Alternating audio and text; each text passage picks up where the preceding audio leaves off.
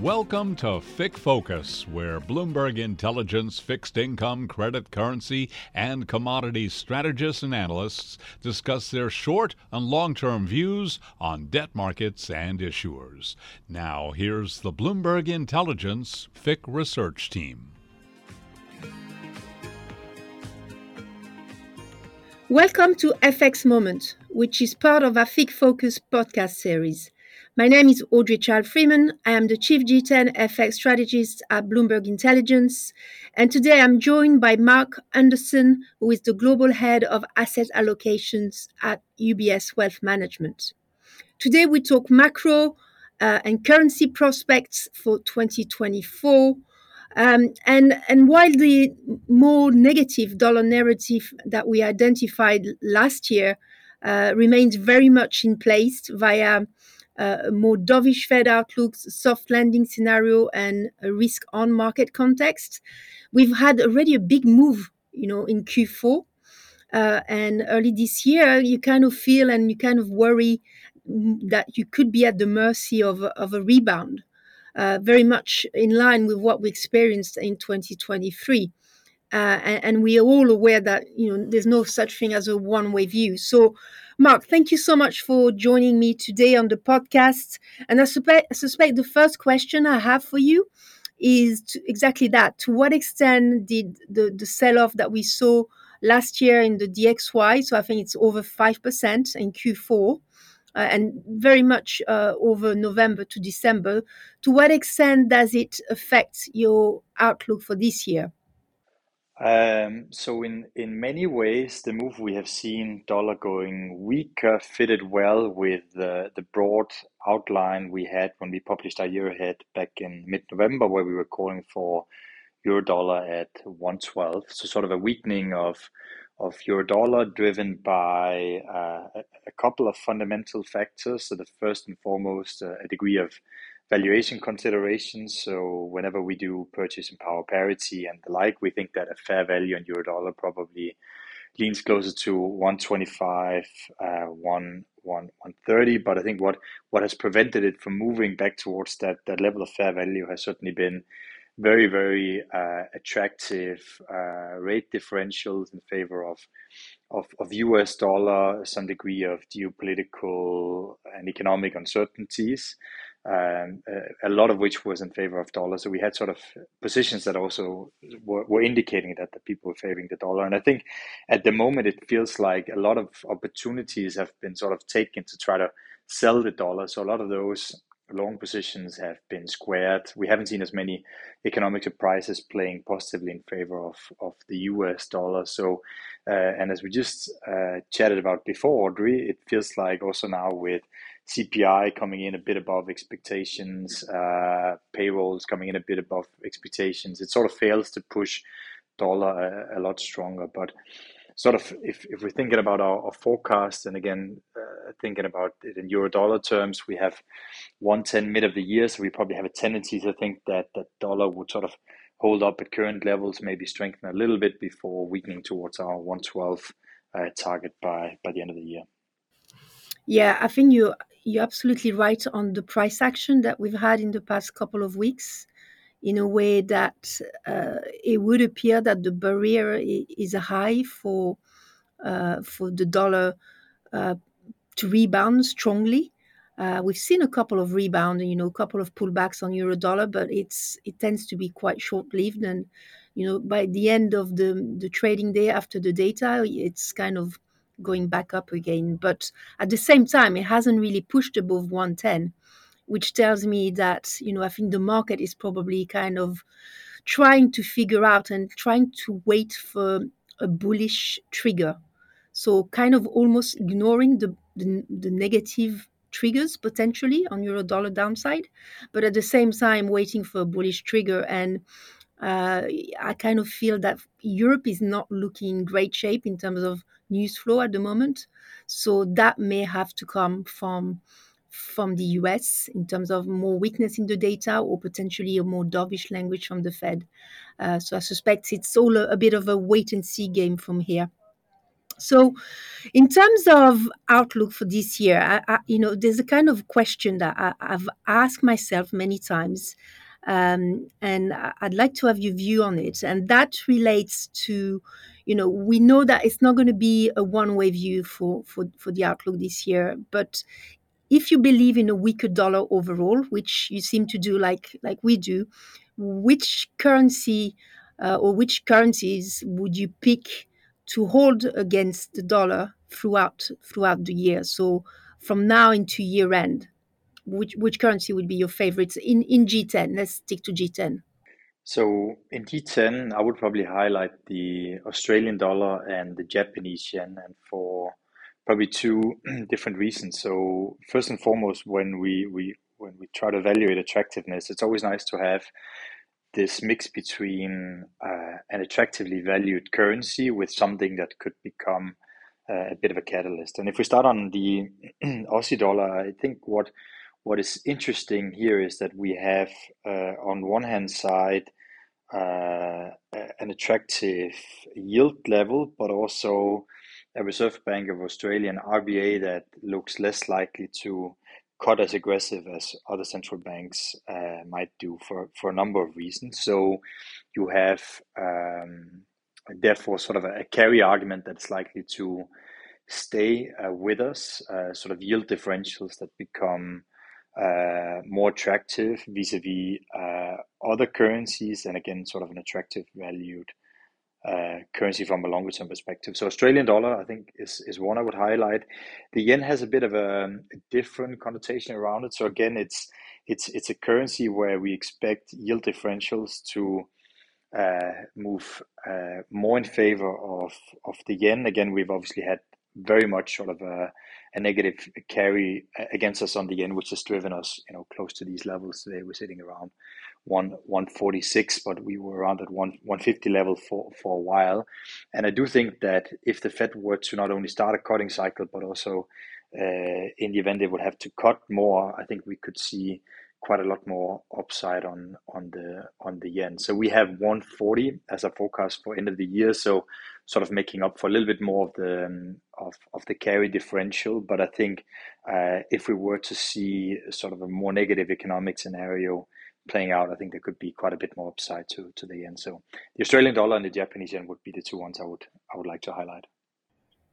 Interesting one. On the Aussie dollar, totally agree with you. I think positioning as well, and valuation, and also the fact that we kind of almost feel that the market has kind of lost hope for better headlines from China, and that means that risk reward at this point now maybe is the time where you could see some kind of improvement. And given the underwhelming performance that we've had on the Aussie dollar last year, there's probably more of a case this year for a stronger performance on the Aussie, especially also in terms of in the commodity space. If you compare it, for instance, to the Canadian dollar, which is also a dollar proxy, so that seems to work well as well.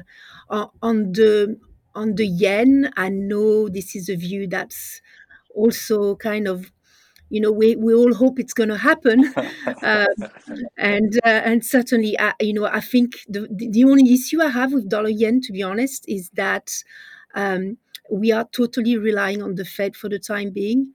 So and that's fine, because we all agree that the Fed will cut interest rates, and so the yield differential, which is the main driver, will become less supportive than it has been for dollar yen. But I just kind of feel that it may not be an easy trade this year.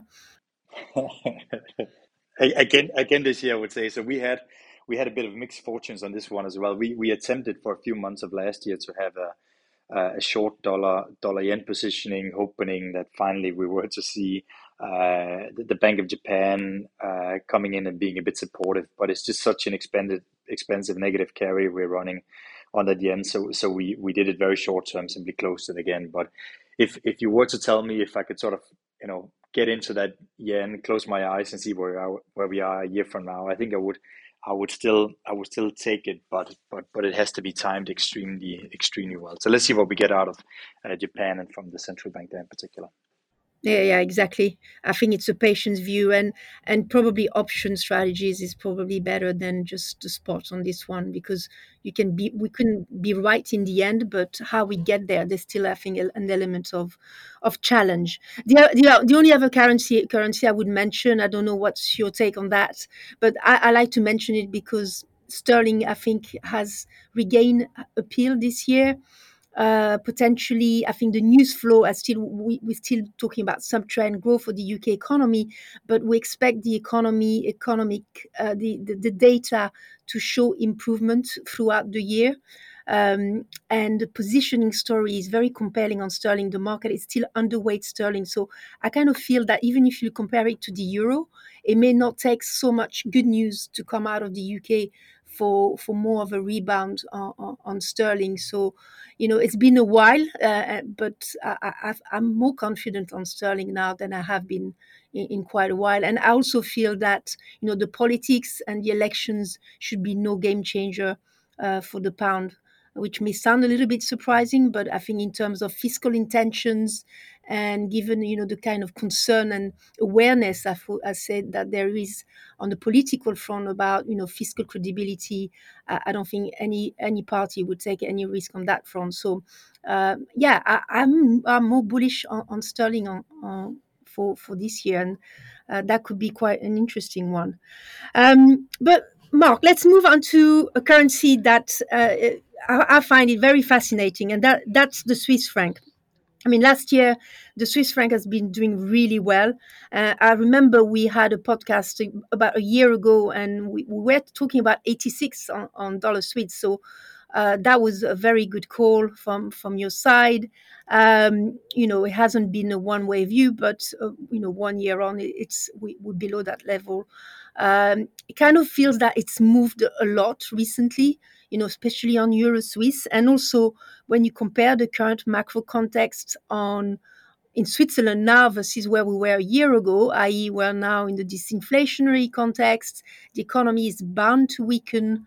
I know there's been more resilience than expected, but I kind of feel, to me, it kind of feels now, how long before the SNB start to express concern about, how much more currency strength we want to see from here. So what's your view for the Swiss against the euro and against the dollar?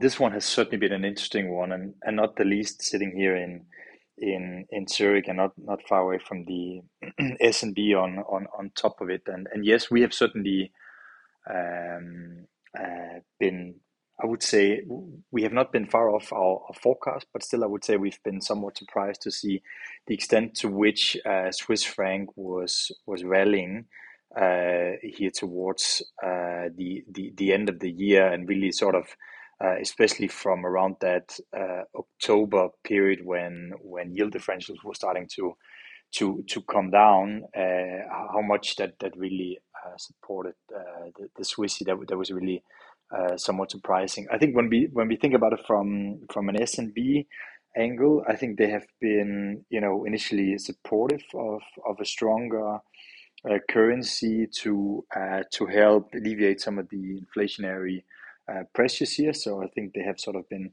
welcoming and supportive of that through a good part of last year. I think we've now started to reach levels both on the currencies, but also sort of with inflation, broadly speaking, coming down in line with what the S&P has been looking for. So I think we're now getting closer to a place where we will probably, or we could see the S&P start leaning a little bit in the other direction if we were to see more appreciation, that they probably would start to push a little bit against it. So in our view, I think we have seen most of that kind of move that we were expecting. So when we look at something like dollar Swiss, we have 87 at the end of the year, and sort of similar on your Swiss franc, where we have 97. So in our base case, we expect a bit of Swiss franc weakness after a lot of strength here over the last couple of months. Just one final word before we conclude the podcast. We touched on it already, but in terms of commodity currencies, which which commodity currency do you expect to outperform this year? So we already spoke a bit about the Aussie. So if I were to highlight something, Australian dollar would certainly be in that mix when we talk about favorite commodity currencies. So that's one. Another one where I guess we have seen some strength as of late, but we think there could be a bit more potential. Could be something like Euro NOK, and part of that story is both again one where we just find it's a reasonably attractive valued currency. And on top of it, we tend to think that oil prices will move a bit higher. So the Norwegian krona is something where we have 1060 at the end of the year. So that would probably be the other one to highlight. We have a marginal appreciation on CAD where we have 132 forecast at the end of the year. Okay, fantastic. Noki definitely one to look at, especially given the valuation. I think at some point last year, our model was showing the Noki, which was over 50% undervalued versus the dollar. So if risk appetite is here with us, the Noki should do well. Beyond the fact that domestically the context is more supportive. So this concludes our FX Moment podcasts. Mark, thank you so much for joining us. Thanks for sharing your views and your insights. Should you have any question on what we discussed today, please reach out on the terminal. I hope you found the podcast interesting. And until next time, thank you and goodbye.